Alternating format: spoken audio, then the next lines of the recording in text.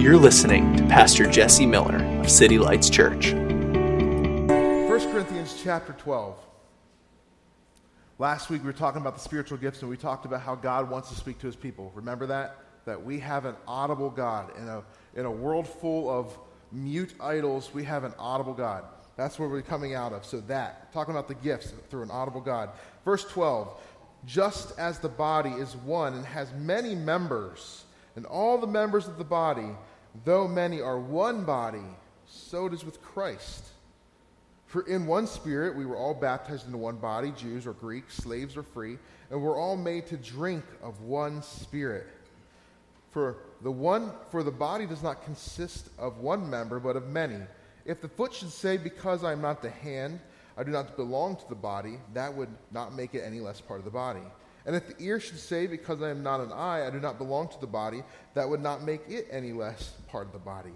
If the whole body were an eye, where would be a sense of hearing? If the whole body were an ear, where would be the sense of smell? But as it is, God arranged the members of the body, each one of them, as he chose. If all were a single member, where would the body be? As it is, there are many parts, yet one body. We're going to stop there for a second. So on the back of your bulletins, and even Keely, thank you for doing that, including our mission statement in the announcements. That's new, it wasn't planned, but I'm glad you did that because I want to talk about that real quickly. Our mission statement, why does City Lights exist? On the back of your bulletin, it says this every week. Some of you have never looked at the back of your bulletin. Some of you have never looked at your bulletin. Well, on the back of it, it says this: we exist so the people of Northeast PA find their ultimate joy in Christ through the teaching of the Word and the power of the Holy Spirit. That is what we believe. I can say that from memory because it's what I believe, right? It's easier to say something that you believe than say something that you just heard once, right? How many of you guys can still remember Shakespeare and quote it? Probably not a whole lot of us because you don't believe it. Well, if you believe something, you are able to say it.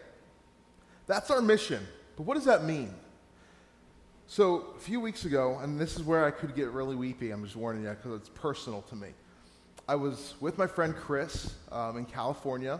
So you guys know the story there. I was with him, and he was talking to me, and he said, Jesse, he's like, what is your dream? Like, what is your goal? If you could have your dream fulfilled right now, what would that look like? And so I'm like, okay, well, I've not really articulated this probably, so let me think. And so I just began to start talking. And I said, well, this is what City Lights would look like. We would have this person leading this area of ministry. We would have this person leading prophetic stuff. We would have this person, Will Bowler, in Cambodia or some other country, and we would empower him fully to do that. We would have Ashley not working her job anymore, but she would be working, running the bakery that's in her heart, doing the missions we have a vision for a women's shelter program, help get them out of sex trafficking and get them a job in the bakery. So she would be empowered to do that. She'd be empowered to help organize different events in the church.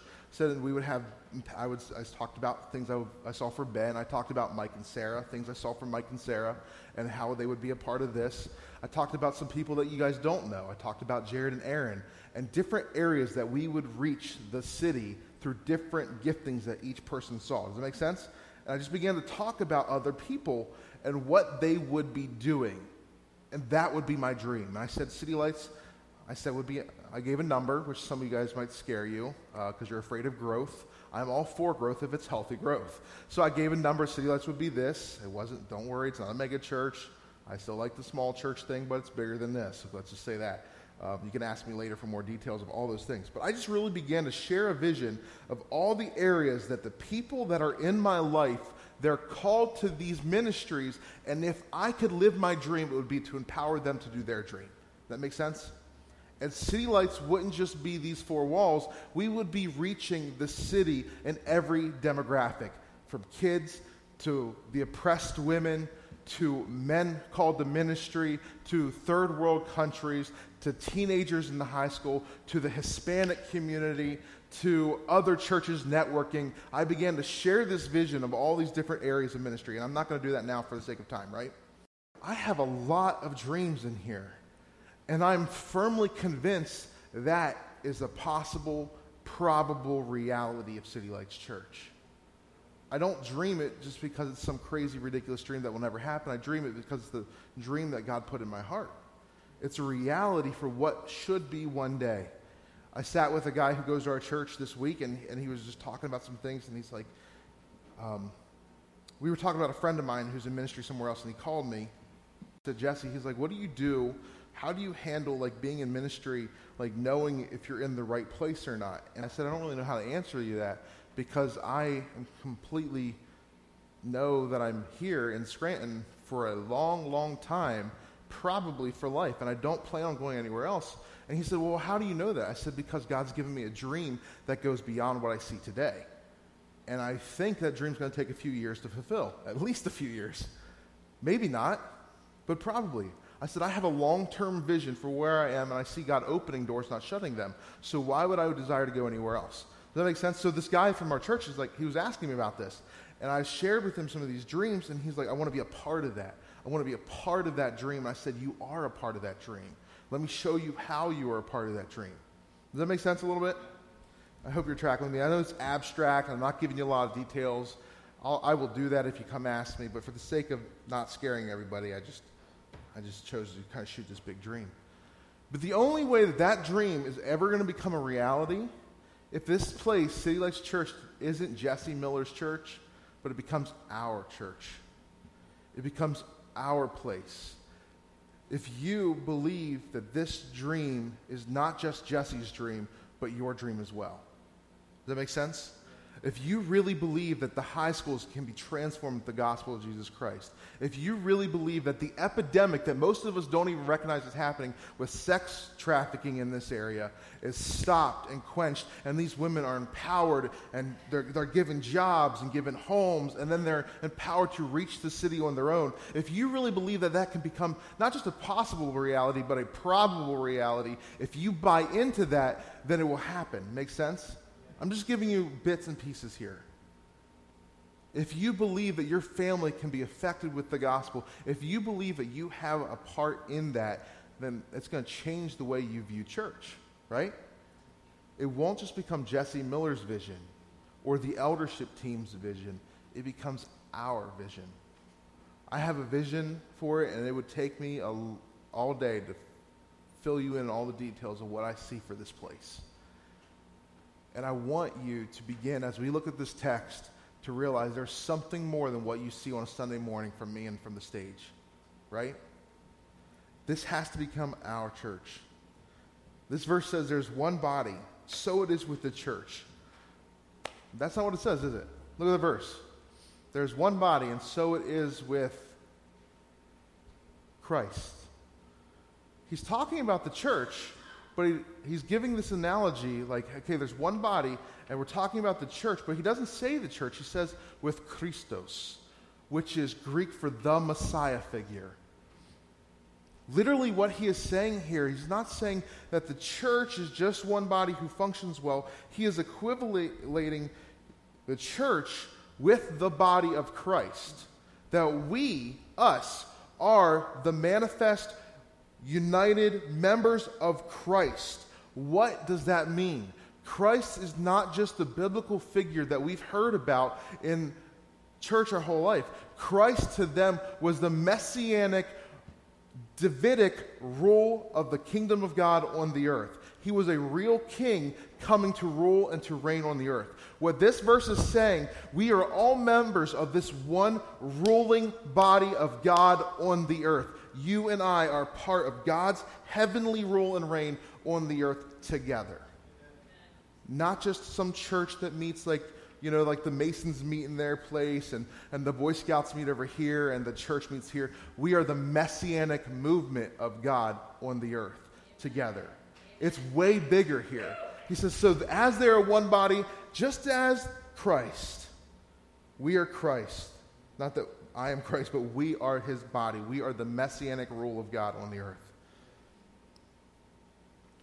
So let me ask you a question. Why does it not feel or look like that? Why does it look like we are bringing the rule of heaven on the earth? We'll just call him Chris. It's not his name. So Chris is talking to me, and he's like, so you're a pastor, huh? I'm like, yeah. He's like, I didn't really expect that out of you. I'm like, okay. We don't have one shape and size. Like, they're different. We look different, you know. You got to start young, I guess. Anyway, so he's like, oh, that's really awesome. He's like, so I went into this one church with my girlfriend, right? He names a church in the area, and he's like, man, are you one of those churches? Because it was weird. I'm like, what do you mean? He's like, well, I walked in, and this guy came up to me and gave me a hug. Freaked me out. I'm like, he's like, man, I walked in, and it was really weird because it kind of felt more like a club or like a family or something. That was weird. I just chose to start going. That was his parents' church. That's what it was. He's like, I can't go to my parents' church. I go to my girlfriend's church. She goes to the Greek Orthodox. He's like, I sneak in the back. We stay there for an hour, and then we leave. Nobody says anything. It's great. I'm thinking, that's great. That's great. I'm like, it sounds like you got the two confused in your mind a little bit. He just wanted a place that he can kind of come in without any recognition and just do his quick duty. That's his mindset of church, right? I would say the church doesn't look like the messianic body on the earth because so many of us, including Christians, think that's what church is supposed to be. We come in, we get our weekly vitamins of Jesus, and we leave, and we do nothing. And we leave church to pastors and leadership. Too many Christians have this attitude. We have zero buy-in for a vision bigger than ourselves. We have zero buy-in for advancing the kingdom of God on the earth. You don't own any of the company. Now imagine this, if you owned stock, right? So say you had stock in like the largest company on earth. Whatever the best one is right now, I don't know. I don't pay attention to stock. Say you owned a ton of stock, but you never even knew that you had stock. You wouldn't even care if that company just completely tanked, would you? If you had no idea about a company that you had all the stock in, if you didn't know that, you would care less if it just dropped off the face of the earth and lost all its money. But if somehow you were awakened to the fact that you not only have a little share, you have huge buy-in, you're a majority shareholder, you're probably quitting your job tomorrow, right? And you are investing every waking hour into advancing this thing. Why?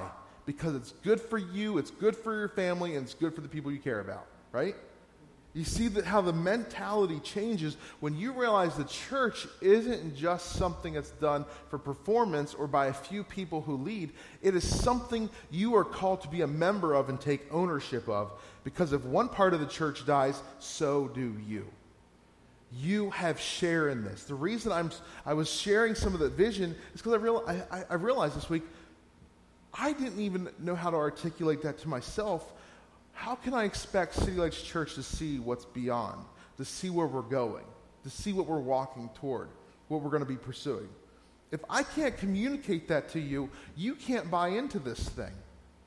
You can't invest your life. The reason that Ben and Crystal moved here, the reason I moved here, the reason that some other families moved here 6 years ago, October 10th will be 6 years. The reason we moved here is because there was a vision shared to change the city of Scranton for the kingdom of God, and we bought in. We left our families, we sold our houses, we quit our jobs, and moved here because we were 100% committed. And I'm not telling you quit your jobs. I'm saying you have to realize you have an important part of this house that only you can do, and I'm asking you to buy into a bigger vision. I'm asking you to buy in for more than just sitting in the back pew and doing your quick thing and leaving on a Sunday morning. I'm asking for a lot this morning. You and I are the body of Christ. We are his ambassadors. We are the messianic rule and reign, the expression on the earth. So why do we so often feel like we're just some random part rather than an important member? Let's look at verse 14.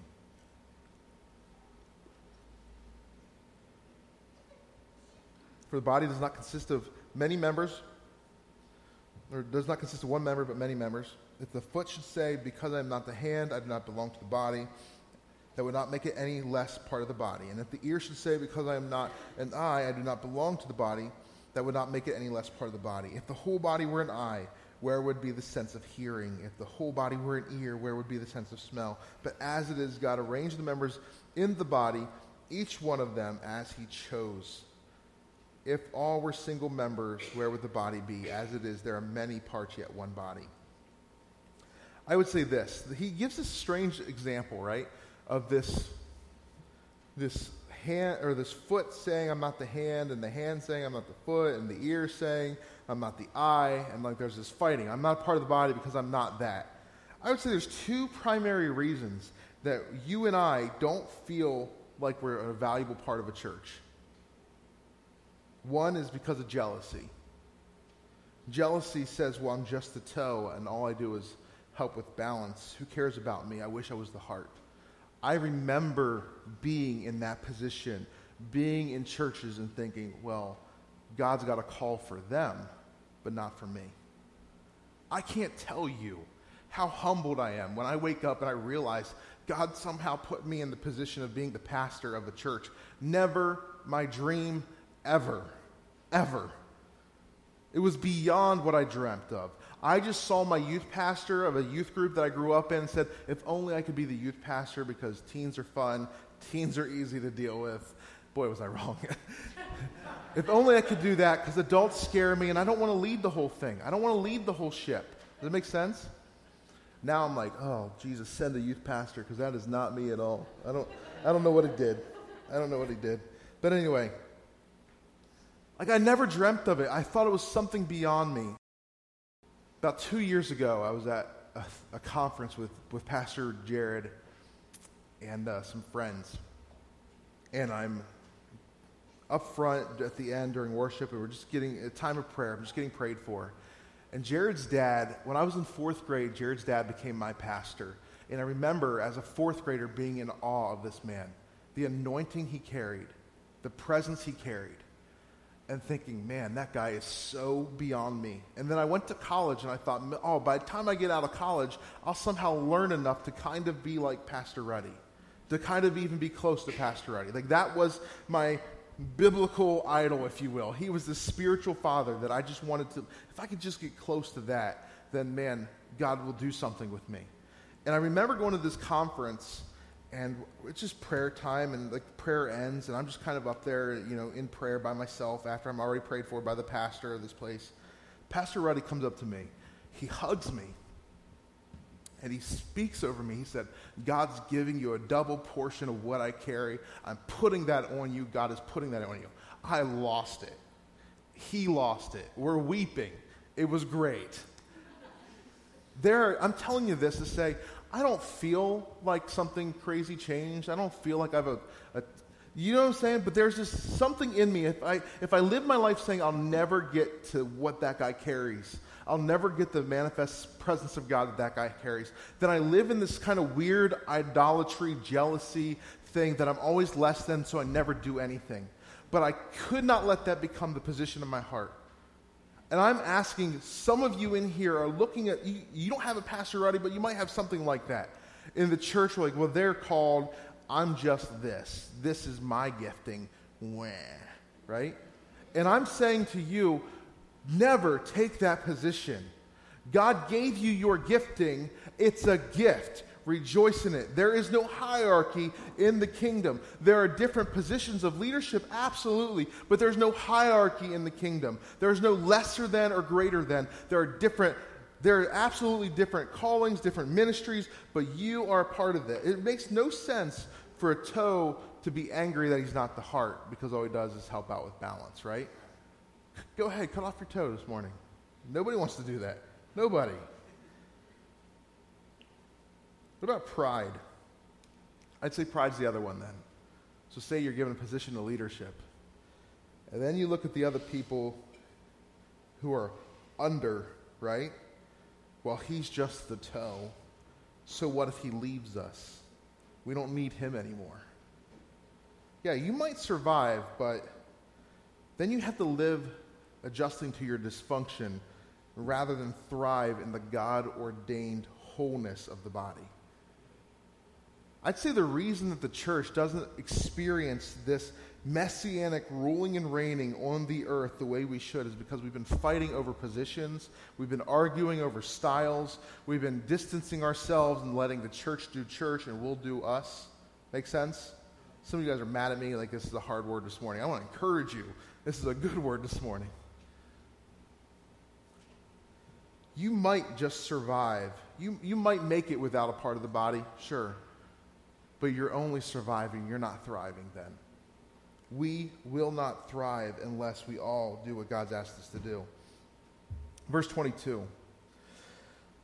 On the contrary, the parts of the body that seem to be weaker are indispensable. And on those parts of the body that we think less honorable, we bestow greater honor. In our unpresentable parts, we are treated with greatest modesty, which our more presentable parts do not require. But God has so composed the body, giving greater honor to the part that lacked it, that there may be no division in the body, but that the members may have the same care for one another. If one member suffers, all suffer together. If one member is honored, all rejoice together. Let me ask you this. Have you ever stubbed your toe, and then all of a sudden you're like, I have a toe. Like you didn't even know you had a toe that day until you stubbed it hard. Like then you forgot about the headache you had 5 minutes ago. You were looking at this toe thinking, what can I do to save this toe? Like just me. Nobody else has been there before. You forgot about your headache. Or you ever have a toothache and you look in the mirror and you're like, I didn't even know I had that tooth. How's that hiding back there? Like when your wisdom teeth come in, you're like, what are these things? Why, God? There's a mistake in the plan somehow. Why do I have this extra tooth back here? When something small begins to cause pain, your whole body becomes aware of it, doesn't it? It should be the same way in the church. Do you ever, one more thought. Do you ever hurt something and then when you go to look at it to see if it's right, you begin to get confused in your head if your body always looked that way? Like for example, I hurt my knee and I'm looking at my knee. I'm like, was that always there?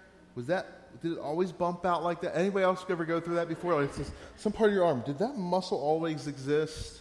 Or is this a new thing? How many bumps have I had there? Like when you hurt, all of a sudden there's deeper examination of that area. But for some reason, when the body of Christ hurts in an area, all of us is like, okay, we'll pray for you. We'll keep you on the prayer chain.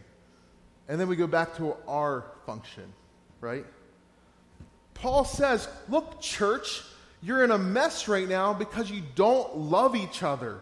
You're constantly arguing over who's wiser and who's smarter and who's better and what positions you have and who's more spiritual than the other and what kind of sins you're allowed to get away with and what sins you're not allowed to get away with. If you just stop for a second and love each other when somebody's hurting, then you will become the body of Christ. So all will feel the pain together. When one member suffers, all suffer together. When one member is honored, all rejoice together. That word honored there, it really should translate into the word glorified. That's really what it means. Glorified.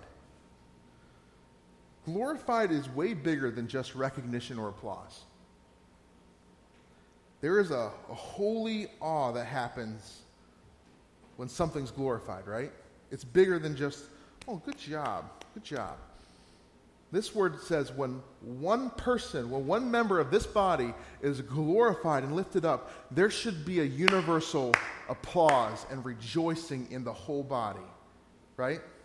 Like when you go and you're outside and you're hot and sweaty and you go outside and there's a nice cool wind, is it just your hot red face that feels good? No, your whole body feels good.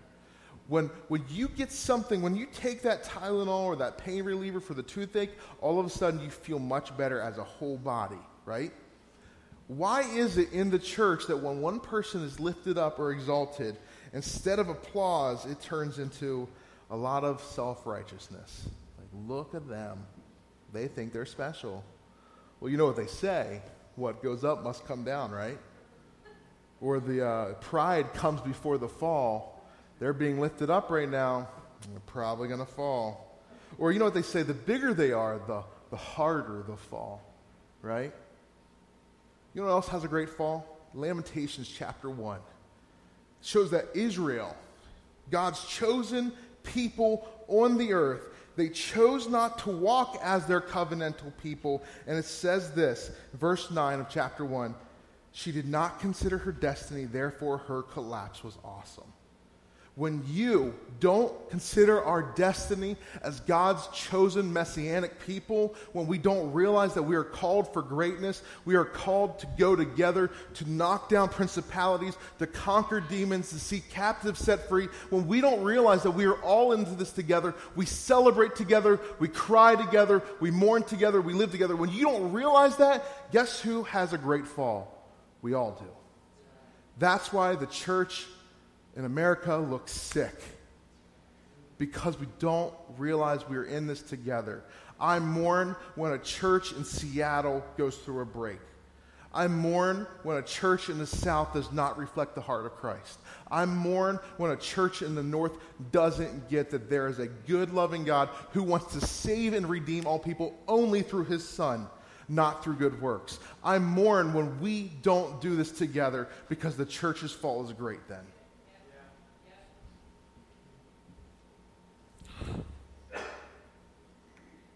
Church, I want us to realize this morning that we have a destiny, and it's only accomplished as one body, and not as a bunch of competitive individuals striving to get some different gift or some different promotion, or just do our own thing and ask God to bless our income levels so we can get the nicer house. N.T. Wright says this way, talking about the church recognizing they're a body. Just like a hand comes to bandage the injured foot, where the foot hurries to take the injured head to the hospital. That's what the church is supposed to be. We help each other get through sickness. We help each other get through sin, and we help each other tear down mountains. We help each other reach this city with the gospel. It's because we've reduced Christianity to a service on a Sunday morning, and we leave it up to the pastors or official leaders to do it the rest of the week. I want you to value your part in this. I want you to realize that you, each person in this room, is an ambassador of the kingdom, and I cannot do this without you. Verse 27. Now you are the body of Christ and individual members of it. And God has appointed in the church first apostles, second prophets, third teachers, then miracles, then gifts of healing, helping, administration, and various kinds of tongues. Are all apostles? Are all prophets? Are all teachers? Do all work miracles? Do all possess gifts of healing? Do all speak with tongues? Do all interpret? But earnestly desire the higher gifts, and I will show you still a more perfect and excellent way. We will talk about that excellent way next week, but I want to look at this last bit here. Our worship team, if you can come forward. So we asked this question, look, these are the things that God's given to the church, and he's given these giftings to the church because he's vocal and active. We are his body. We are the messianic figure of God on the earth until he returns. That's what we are. And because he loves us and because he wants to speak to the world, he's given us different things. And there's different places for them in the church. And we'll talk a lot more about those different giftings in the next few weeks. We will. We'll get into them. But I love that he asked this question, are all prophets? Are all pastors? Are all apostles? The answer is no.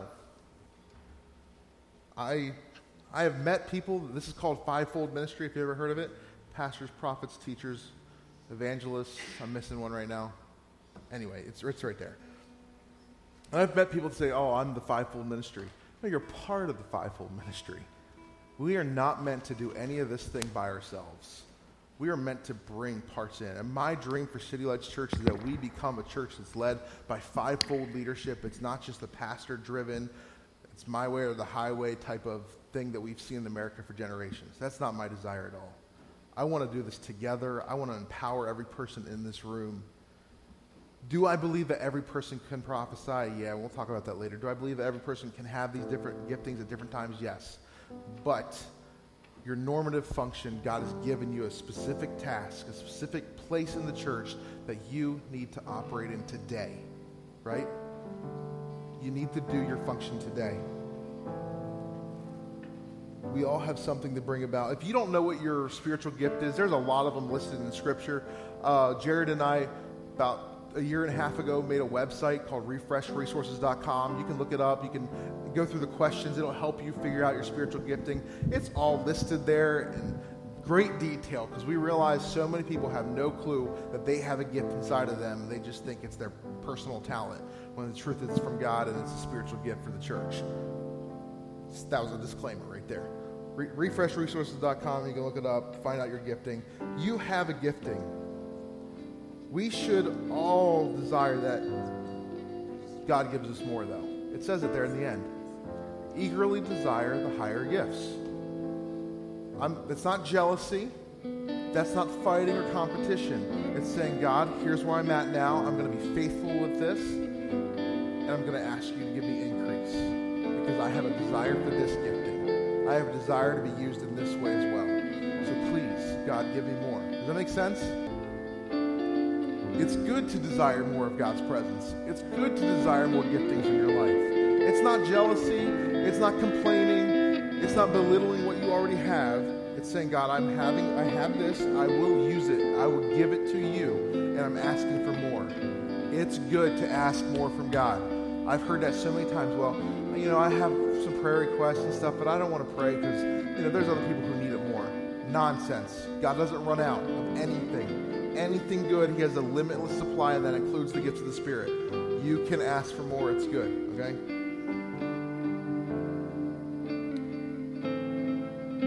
We should desire more.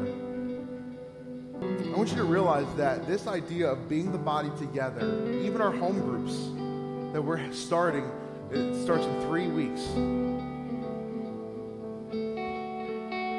We're starting these not because it's a religious thing that we should do and so that you can get nice biblical knowledge from the Gospel Project. That's just a part of it. The reason we do that is because we want to give you a doorway to dig deep wells of relationship, not on a Sunday morning and not just on a home group Bible study, whatever you want to call it, not just there. We believe the way that we function as the body of Christ is to equip each other, to lift each other up, and then do life together. Do life together. But it will cost you time, it will cost you energy, it will probably cost you money. We often, as an American church, skip on community or sacrificial service because it requires sacrifice and vulnerability. I want to encourage you, if I'm preaching this morning and you were like, man, I hate this message, it makes no sense to me, I don't know what he's talking about, to just like something other than, let me say this, you don't have to raise your hands, but I'm just asking you, how many, if you can look at all the closest relationships in your life, and if you look at all of them, you're like, wow, none of them, or barely any of them attends church with me on a Sunday morning. My closest friends, the people that I call my best friends, they don't go to church with me on Sunday morning. I would encourage you, maybe it's not because you have bad friends. You probably have great friends, but maybe it's because you haven't been intentional with the ones that are part of God's family. Maybe you haven't dug deep wells in the church. Because guess what? The same way my wife and I have a larger capacity to love more children, you have a larger capacity for more people in your life. You do. And the only way you're going to see that is intentionality. My favorite, I'm closing with this thought. Okay, closing. So you can smile, shake off your tiredness, your anger if you're mad at me, or whatever. I'm a movie guy. I'm a TV guy. My favorite show I've ever watched on TV. Favorite show, Lost, right? Lost. In one of the opening episodes of Lost, they're all fighting on the island. They're angry. Somebody just drowned out in the ocean. Some guy tried to save him, and now they're arguing about him trying to save this person, right? And Jack gets up. He's the doctor. He's like the level-headed one. And he gets up and he says, we're either going to live together or we're going to die alone. That is exactly what Paul is saying to the church in Corinth. you are either going to live together, be the body together, or you're going to die by yourself. You're going to die alone as a church. And I would say the same thing is true of City Lights. This thing's bigger than me. This thing is bigger than the worship team up here. This thing's bigger than just you. There's a bigger eternal vision that God has for us, and we have to be in this together or we're going to die alone.